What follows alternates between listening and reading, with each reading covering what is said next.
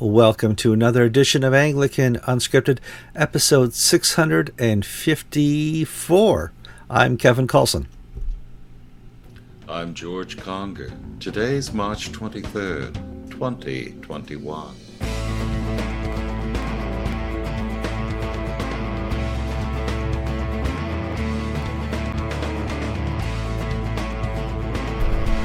All right, welcome to another episode of Anglican Unscripted, and we talk about the news going around in the Christian church, the secular pagan world, and the Anglican communion, and that keeps you entertained once or twice a week when you sit down and watch a program. This program is not going to be as entertaining as previous programs because the subject matter is very difficult, but you'll be engrossed as well. George, how you doing this week? I'm doing great. I'm tired this week. The run up to Easter, online and in-person services, trying to reinvent church. It's not something you do in an afternoon. No, and early spring is nap season for most men our age. So yeah, I know. I'm tired.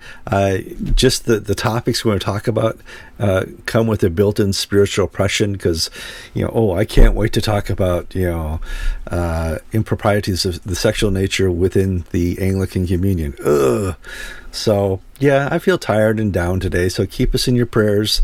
It's not easy to work a full-time job, which I do. George runs a full-time ministry as a priest of one of the largest churches in his diocese. That's tiring. And then sit down with all the news we read during the week and conduct a 45-minute show that's entertaining, focused, transparent, and you try to understand what we're saying. It's not that easy. And it's unscripted, even though I have show notes right over here. So, yeah, we're tired, and we're tired reporting on this type of news. Next week, hopefully it's just good news. We posted a story this week, does the ACNA have a spong problem? And that's generated a lot of reads, and I think we got a couple off the record comments from some people in the leadership of the ACNA. And it's an article you can find on Anglican.inc, and it's raising questions. Is there a spong within the ACNA, a Bishop Spong? Well, you'd have to know who Bishop Spong was, and that's almost a generation ago now in the history of the church. So before we can define, does the ACNA have a Spong problem, George, who was Bishop Spong? Jack Spong was the Bishop of the Episcopal Diocese of Newark. He's still alive. He's still with us. He still goes on lectures. Jack Spong has a post-Christian worldview. He describes himself as a theist, not necessarily as a Trinitarian Christian. At the 1998 Lambeth Conference, he was famous for bringing his new commandments for a new church. He's called the Apostle Paul, a repressed homosexual. He really was the cutting edge of Protestant liberalism in the 70s, 80s, and 90s. He's way up there. He's in his 80s plus right now. But he's still churning out books of liberal Protestant theology. He continues he's the last gasp of the death of God crowd. Right. That sort of took off in the late 50s, early 60s. But he was one of the most successful practitioners of it, meaning he had a way to take academic theology and put it into popular verse. So he would appear on Bill Maher's a comedy show, talk show, talking about theology. What other Episcopal bishop would appear on national syndicated chat shows but Jack Spong? So Jack Spong was the poster boy for liberalism. He was the target for conservatives that, this is the guy who's spreading the poison. Now, what is the Spong problem? Does the ACNA have someone who is poisoning the well by his false teaching? Right, and so the ACNA does not have a theist in Jack Spong or that type of progression, but I think the ACNA has, in my mind, a Gen Z millennial problem. Because my author of okay, yeah, go ahead. What the author of the piece, neither of us wrote this. This was written by a contributor, Mark Marshall. Mm-hmm. And Mark Marshall defined a Spong problem. And how he defined a Spong problem was a bishop who was a bit of a loose cannon and who then sucks all the air out of the public perception. So the only bishops the ACNA will sort of have on the secular stage are Foley Beach, the Archbishop, and the Bishop of the C4SO, Todd Hunter. And so Todd Hunter, who represents a small segment, theologically speaking, of the ACNA, is sucking all the air out of the room so that other bishops' views, so that the perception of the ACNA as a left-leaning woke institution is common. Mm-hmm. That's what a Spong problem is. Spong sucked the air out of the Episcopal Church's public image, and he became the image. And Mark Marshall's thesis is that the bishops of the ACNA are in danger of allowing one of their brethren to set the public image of their church. But this is the difference between, back when Spong was popular in making his book tours, there were many bishops in the Episcopal Church, in the House of Bishops, who were speaking and saying, this is wrong, he is a heretic, he doesn't speak for us. I don't see that in the ACNA. I don't see any response saying, critical race theory or wokeness is not healthy to the church. It certainly isn't something we want to promote within the church, and it is not an official teaching within the church in any way, shape, or form. I don't see any pushback to what a Bishop Hunter is putting in publication. Yeah. Spong had his detractors. Bob Duncan was most famously a fierce opponent of him in the House of Bishops. Fitz Allison. You go down the line of many of those bishops are now in the ACNA. Some are still in the Episcopal Church. Jim Stanton, the Bishop of Dallas. Mm-hmm. They had no problem pointing out and being vociferous in attacking Spong's heterodoxy, his failure to abide by church teaching and to promote the Gospels. Right now, we have a sort of form of omerta, a code of silence. We do have a code of silence. The bishops of the AC, the omerta, you don't rat out any of your fellow made men in the House of Bishops. Now, this is helpful because part of the problem of the Episcopal Church has been it's a free-for-all sometimes. But when you have somebody going off the reservation, and he's going off the reservation in a way that is causing people to say, hey, is this really the church I want to belong to?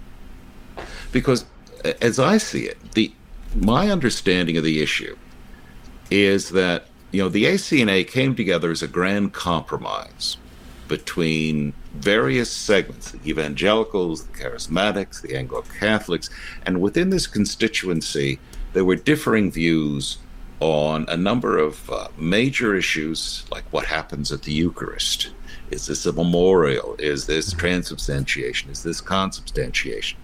Well, the ACNA has been able to live with a historical Anglican, well, we're not going to solve that today, so let's not discuss it. A secondary issue, which is not secondary for some people, are the ordination of women. Can women be priests? Can they be deacons? Can they be bishops? And the ACNA brought together groups who hold opposing views on this point and made a grand compromise that each diocese could decide, and there would be no bishops who are women, so that because a bishop is for the universal church, not just the local church. Correct, yeah. So they made this grand compromise, and it's not sat well for some people. Some people have complained about it, but they've been willing to live with it because it hasn't really affected them. Now you have, over the last year, the sort of woke, as the American culture gets into cancel culture and craziness, and we see the universities falling apart, and our media falling apart, all our public institutions falling apart, being infected by the cult of critical race theory, and that's based on the Frankfurt School of Marxism from the 40s. You now see an ACNA bishop making statements that critical race theory can help us be better Christians, that there's something in all of this, and this is causing some people to say, who've been unhappy with the women's compromise, to say, well, the hell with this. If this is, if we're going down this road, if I jump from ship A to ship B, I got to look to see where ship C is right now. And unfortunately, there isn't a ship C, folks. You got to fix this problem. You can't go anywhere else. And that's the big, the AC has been successful in remaining quiet on a lot of issues because they're the only dance in town. If you want to go to a dance today and you want to hang out with other people and have a consistent liturgy, a consistent Orthodox position on so many things, great worship, the ACNA is a great place to go. And there's no other alternatives. Continuing Anglicanism in America, I don't think they have, what you're looking for. So being the only dance in town has helped the ACNA in many ways. I don't know, though, about a diocese like Christ for the Sake of Others. Now, there's been lots of questions. Well, they're the only growing diocese in recent months or years. You need to really pay attention to what they're doing because they're successful. And and correct me if I'm wrong, but if I'm looking at the statistics correctly, I think their success has become because Plano was transferred from the Diocese of Pittsburgh to the Diocese of Christ for the Sake of Others. And if you take a megachurch from one location and put it in another diocese, it makes that diocese look really good, when in fact, without that new church, they were just like another ACNA diocese. Thinking that... Yeah, Mark Marshall's article may have had a mistake on that line, because he said, well, I concede that the Church for the Diocese C4SO is growing, but is it growing in a healthy way? In other words, he granted the argument that, well, they must be successful by pursuing woke theology. Yeah. Mm-hmm. And Kevin, and I did not know this because I hadn't done the dive into the statistics, but as Kevin just shared, the success comes not from planting churches that are attracting people in droves, though they are planting churches and are attracting people. Yes. The numeric growth comes from shuffling members around. Let's compare dioceses. The Diocese of the Southwest, which is essentially New Mexico and northern Mexico, that's a very small diocese numerically, but I would claim could be a flagship diocese in the sense of its image, because it's been planting little churches in Mexico and in New Mexico and West Texas and in the El Paso area, and it is growing by another congregation, another mission. That's healthy growth. But see, if Plano decides to Plano moved from the Diocese of Dallas to Pittsburgh, AMIA, to Pittsburgh, and now it's at C4SO. What's the next leadership going? Where they're going to move it? And will that then be the new diocese that they move to? Will that then be the flagship? Because all of a sudden they've just doubled their membership. You're right, Kevin. You've got to look deeply at these numbers and tell us what they mean. In the same way, you need to look deeply into the goal of critical race theory.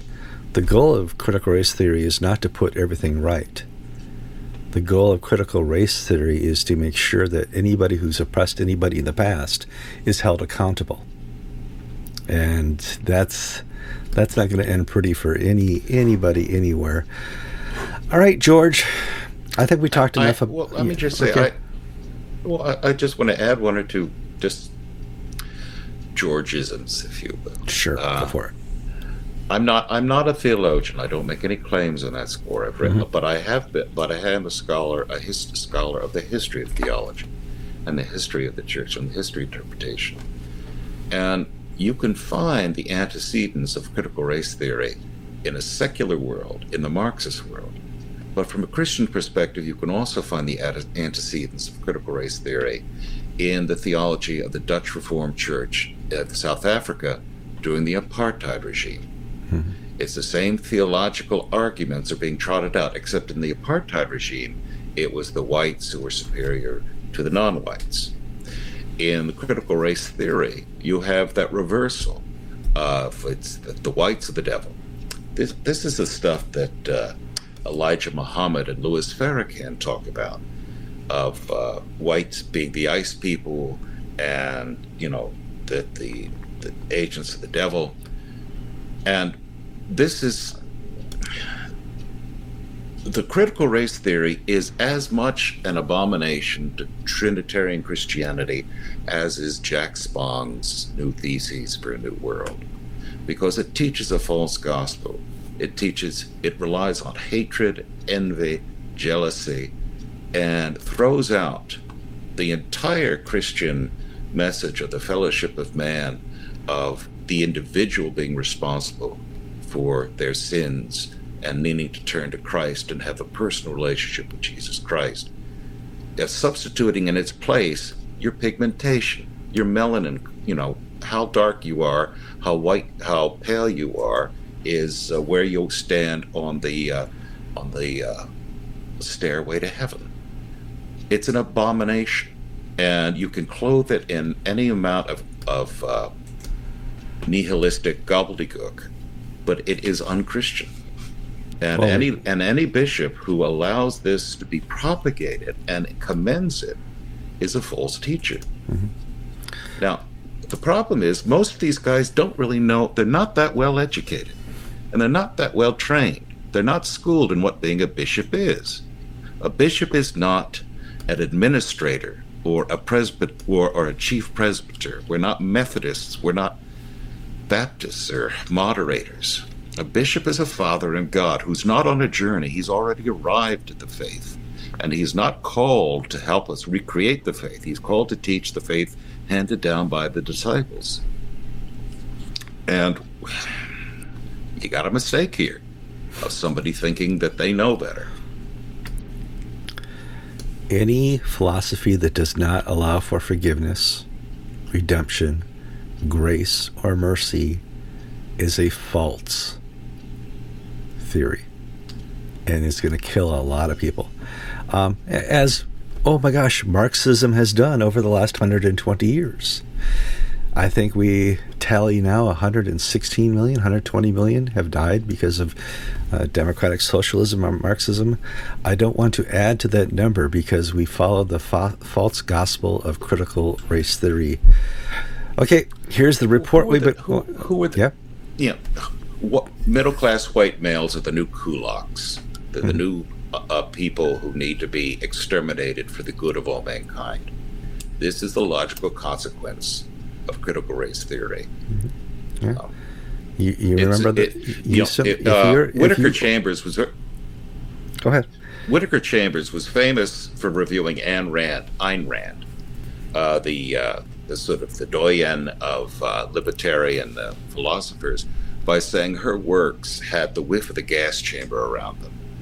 Critical race theory has the whiff of the gas chamber around it. Okay. The only way to solve this is by getting rid of the enemy and the devil, and the devil's identified as a certain people or group. We've done this to the Jews throughout history. Now we're doing it to somebody else. We got to stop. Now we're going to transition to another story of horrible merit as well. So we've identified that the ACNA has a problem. I think, in my mind right now... But the ACNA has the ability to fix the problem. Kevin... No, you're true, because what we've seen now for 10 years is there is accountability within the ACNA, even at the bishop level. So, If you didn't know there's a problem, George and I are telling you there's a problem. It's not just a millennial Gen Z problem, but it's a problem. Okay, so we have been waiting for the Jonathan Fletcher report to be released. George is going to give you a quick history update on who Jonathan Fletcher was. We're going to talk a little bit about the report and maybe the next steps, what to do now. Now, this is another story that we've covered in this church for 2,000 years. Popular, charismatic teacher, leader creates a cult, a little cult following. And in that cult, you are rewarded for being good and liked and praised within that cult and being in the inner circle. Outside of that cult, you are bullied, despised, and have no future. That's what a cult is. Jonathan Fletcher was very charismatic. He was a great teacher. He had a growing, dynamic church, was part of the evangelical movement in England, and he was, as we've learned through the Telegraph story in this report and other documentation, untouchable. And that's where mistakes happen. We saw that with Ravi. We saw that with all the televangelists of the 80s that went down in flames. We see that all the time, that there's a certain point where an individual, not even a bishop, becomes unaccountable. And for all intents and purposes, Jonathan Fletcher was unaccountable. So, George, let's give him a quick, brief story, because this does go back 40 years to the Jonathan Fletcher drama, so to speak. This actually goes back, I think, to the 1930s, before Jonathan Fletcher was on the scene. Sure. Jonathan Fletcher didn't invent this. Jonathan Fletcher was well, I'll tell you what it is. Jonathan Fletcher's still alive, so all these wases are ises. He is charismatic. He is all these things that Kevin shared. He is successful. This is an issue of the perversion of Protestant evangelical theology from its roots. In the 1930s, there sort of began a Protestant revival within the Church of England. And it took off really after the Second World War. You had people on one corner like C.S. Lewis, and then you had like John Stott, J.I. Packer. And in the 60s, you had the argument over whether we stay in the church or leave the church. And Stott sort of led the forces to stay within the church, fight for reform, and create our own parallel structures. And Stott, being of an upper middle class background and having a very swanky parish in London, and having been part of the Ewern camp or Bash camps, which were camps for boys from public schools, which at the top, from the elite private boarding schools or public schools, would go to these summer camps, would be formed into groups who had a sort of shared evangelical, muscular Christian theology and worldview. We have some things like those in the United States, but they're nowhere similar in any way, shape, or form to the intensity of the power of these cliques. So Jonathan Fletcher, his father was a cabinet minister, independently wealthy, unmarried man, goes through the system of the Bash camps of Cambridge and Oxford, the right theological colleges, Ridley Hall, Wycliffe, Oxford and Cambridge. And in the 70s, he starts taking off, and he becomes the incumbent of Emmanuel Church Wimbledon, which is an independent chapel licensed by the Church of England. And there he had a very successful ministry from the outside, growing the parish, bringing in young men to be apprentices and interns, training them up in the evangelical ministry. Fletcher was one of the founders of the Proclamation Trust, which was one of the Evangelical Ministry Alliance. All the it was said that Jonathan Fletcher had more power than any bishop in the Church of England because of his personality, his connections, his cash, and his intensity. I mean, he would be your friend, and he was a very famous letter writer. In fact, that's one of the things people would say about him, that he was such a good communicator. What's not to like? This is wonderful. Here's something that attracts young men who are looking for a purpose in life, and he gives them the ministry. Isn't this wonderful? Yes, it is wonderful.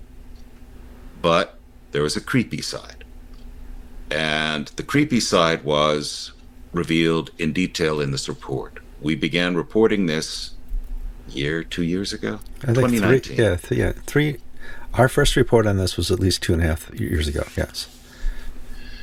And the reports were that Fletcher engaged in behavior with these young men whom he would singled out for attention that was really strange. And we asked for people to tell us about it, and we reported one incident where Fletcher took a young man boating and asked the man and they were swimming naked in the river, good, clean, healthy male fun that turned sort of a little strange when Fletcher asked the young man to masturbate, and then Fletcher masturbated in front of him.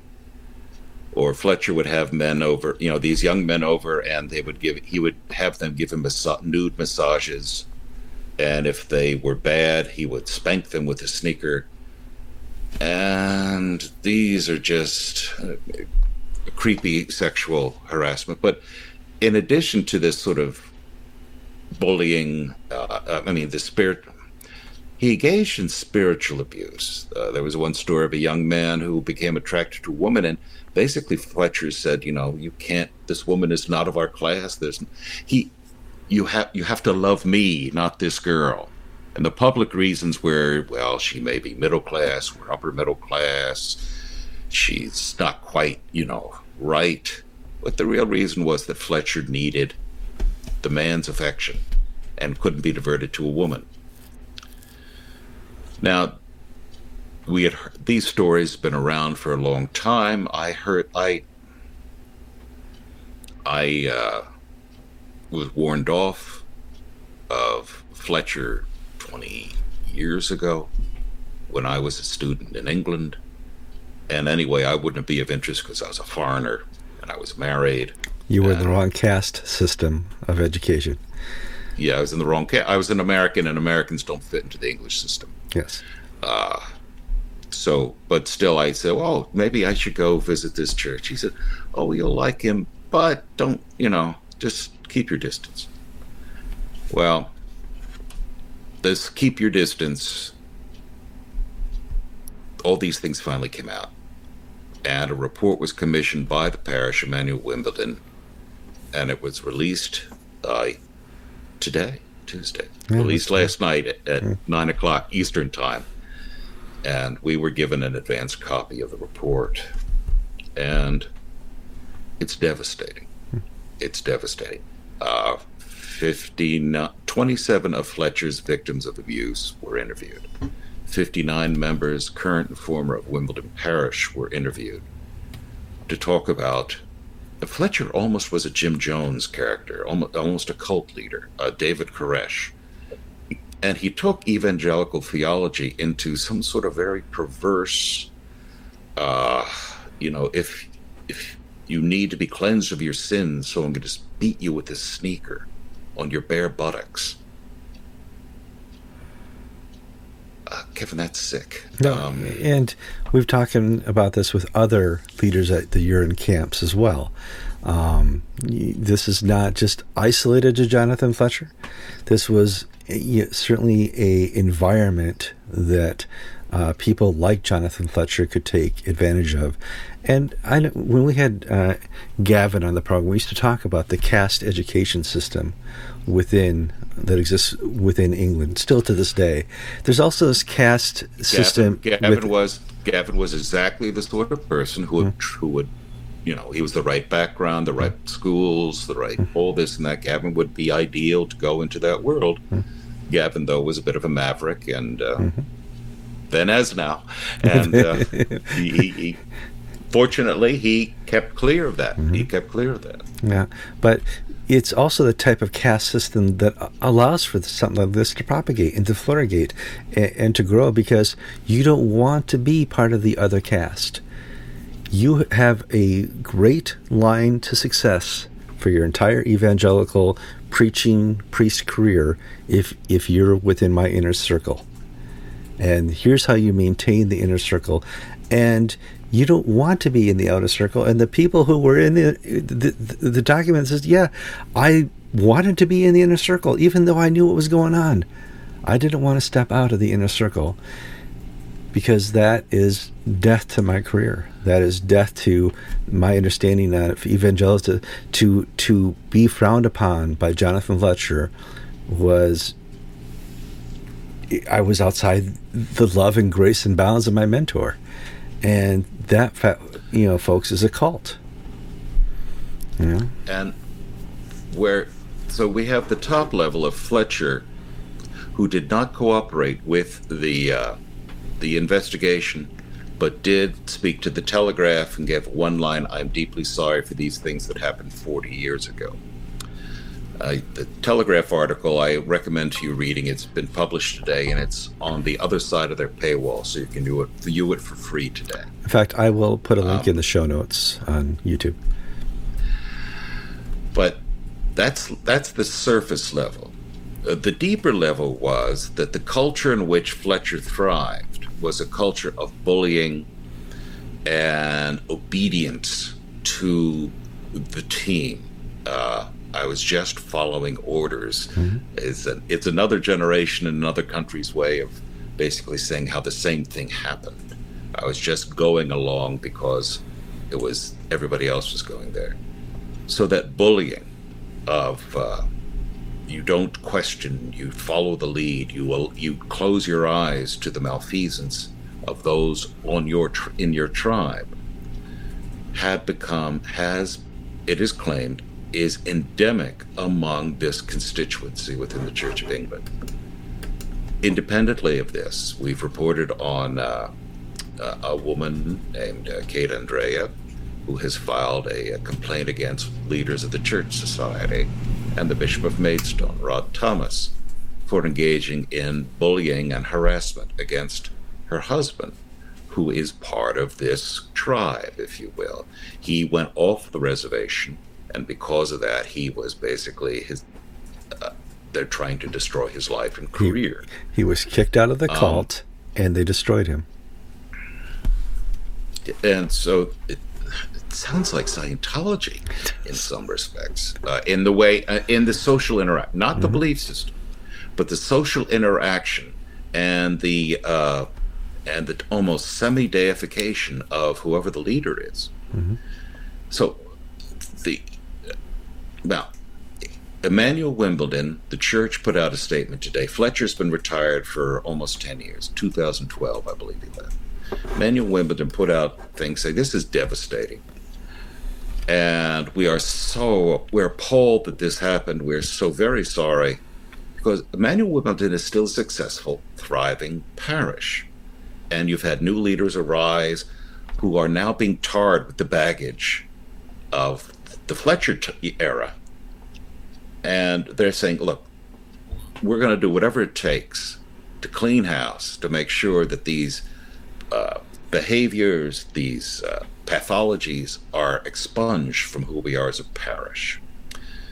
The four independent reviewers, in addition to their paper released through 31/8, which is the safeguarding agency, they released a statement. Susie Leaf, who was the husband of Dan Leaf, one of the members of this team, released a press statement, which is actually more devastating than the 150 plus page report.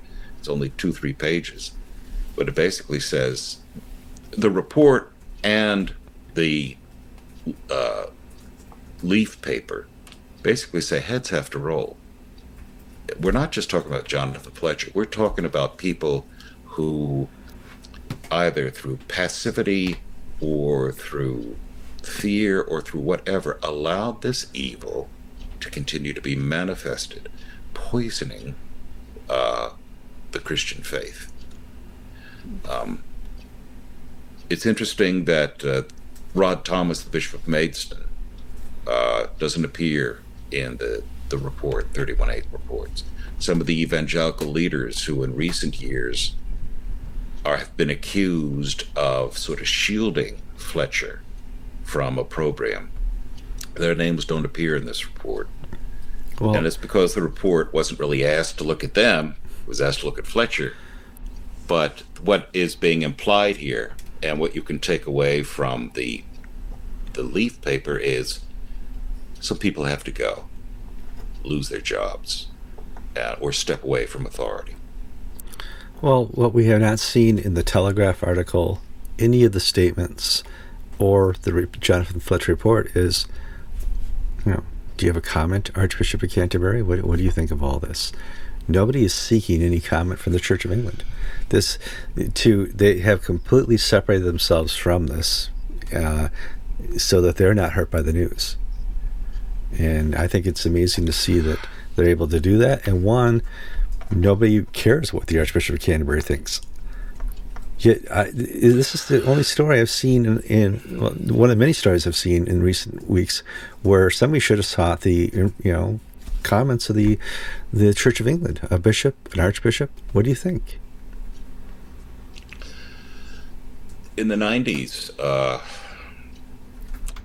Justin Welby was part of this world. He's part of this. This was his world. He should have a comment. This is the fruits of his upbringing within the church system. This is his tribe, and he even lived in the vicarage with a man named Rushton, who was one of the evangelical leaders who initially was informed 20 plus years ago about Jonathan Smythe. And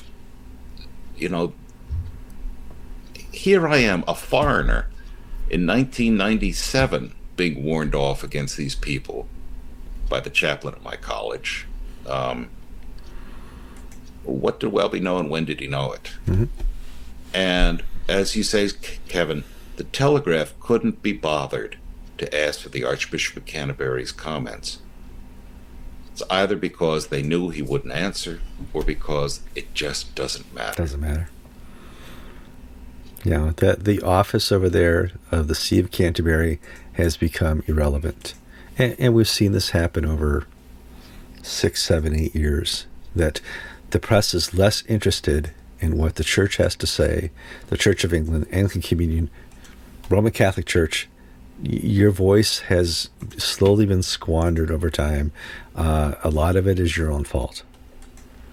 And this is a great example of, the Brits have a state church. Where the Archbishop of that church grew up in this time, he would certainly have an opinion. The Telegraph, whatever. There's an old... Does the office make the man, or does the man make the office? In other words, Jonathan Fletcher had no national office, but the man was so gifted in so many ways.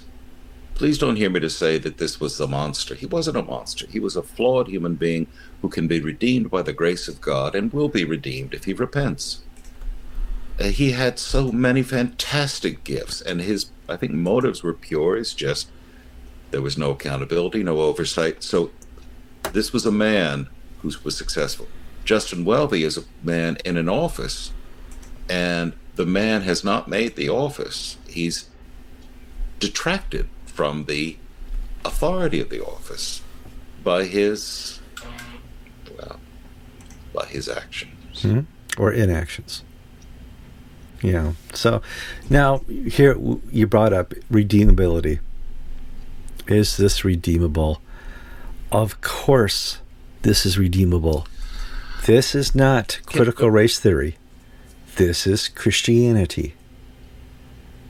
Okay? Where everything can be redeemed through the blood of Christ. Sorry, yes?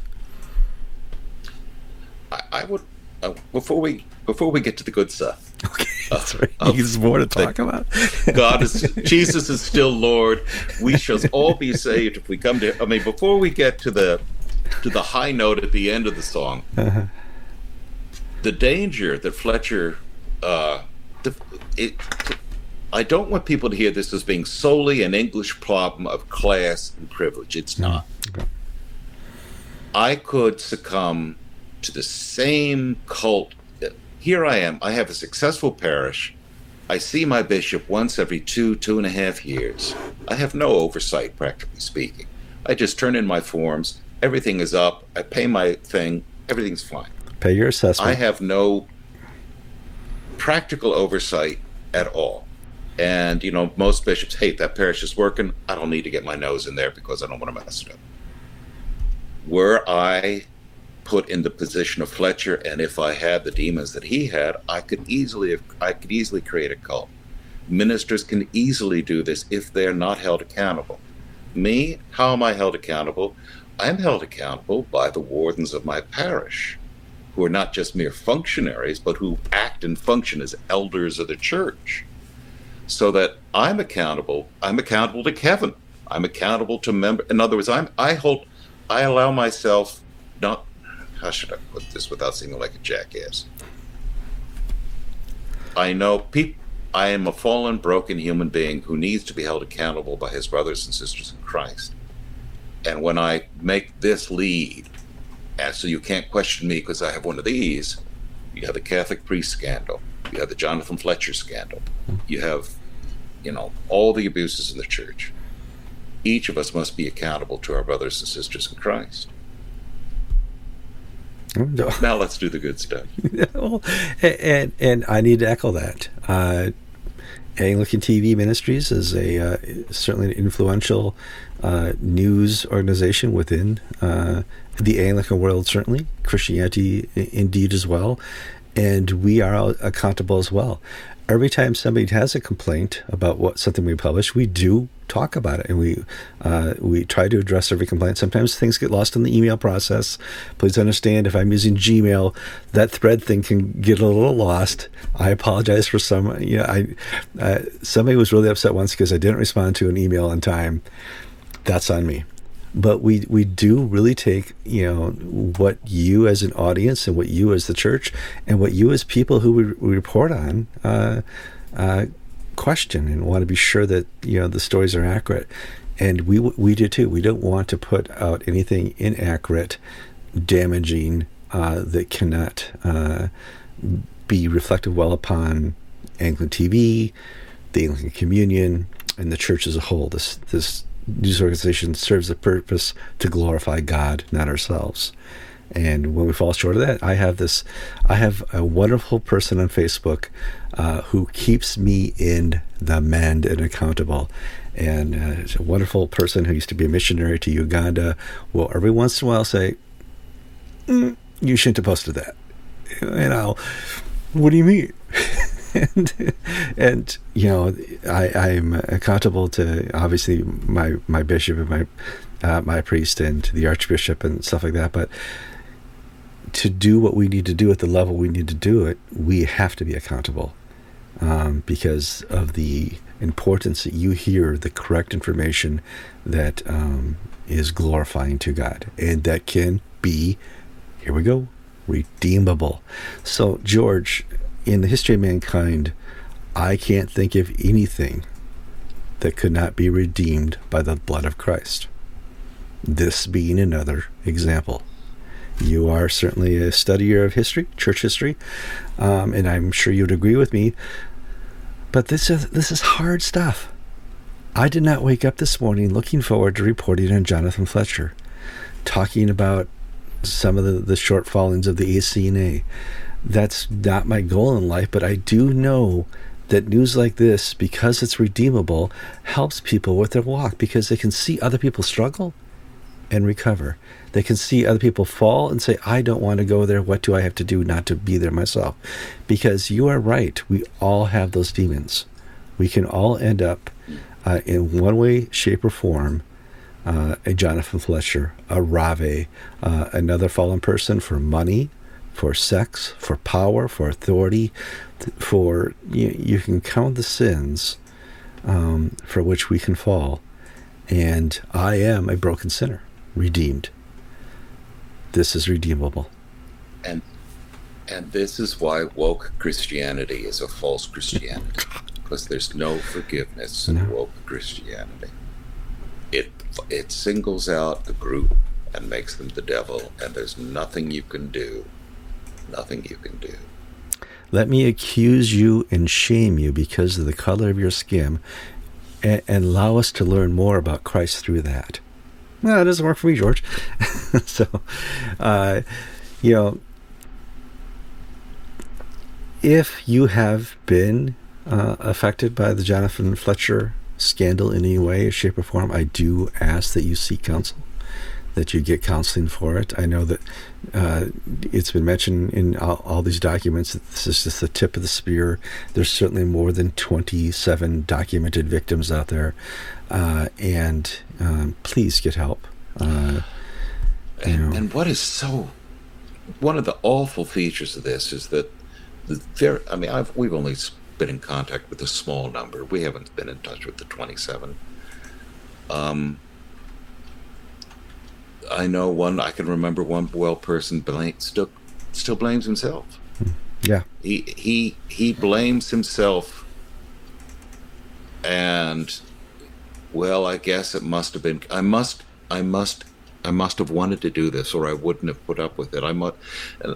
Part of the abuse cycle is to have the abused victim make themselves as much a villain as the victimizer. And we saw this in the Fletcher case. All right, George. Hey, you available Friday? Cool. If we're not canceled. No, if we're not canceled, yeah. If critical race theory hasn't got to us. So please, people, go to the comment sections. Give us your thoughts on the Jonathan Fletcher case, how we can avoid it, how we can hold ourselves and our church more accountable, and kind of your thoughts on how the ACNA should respond to critical race theory, and maybe some more other bishops could be more prominent in at least discussing this thing that is really taking over the secular parts here in America. To me, the most interesting part of critical race theory and wokeness is the French want nothing to do with it. That's how bad it is.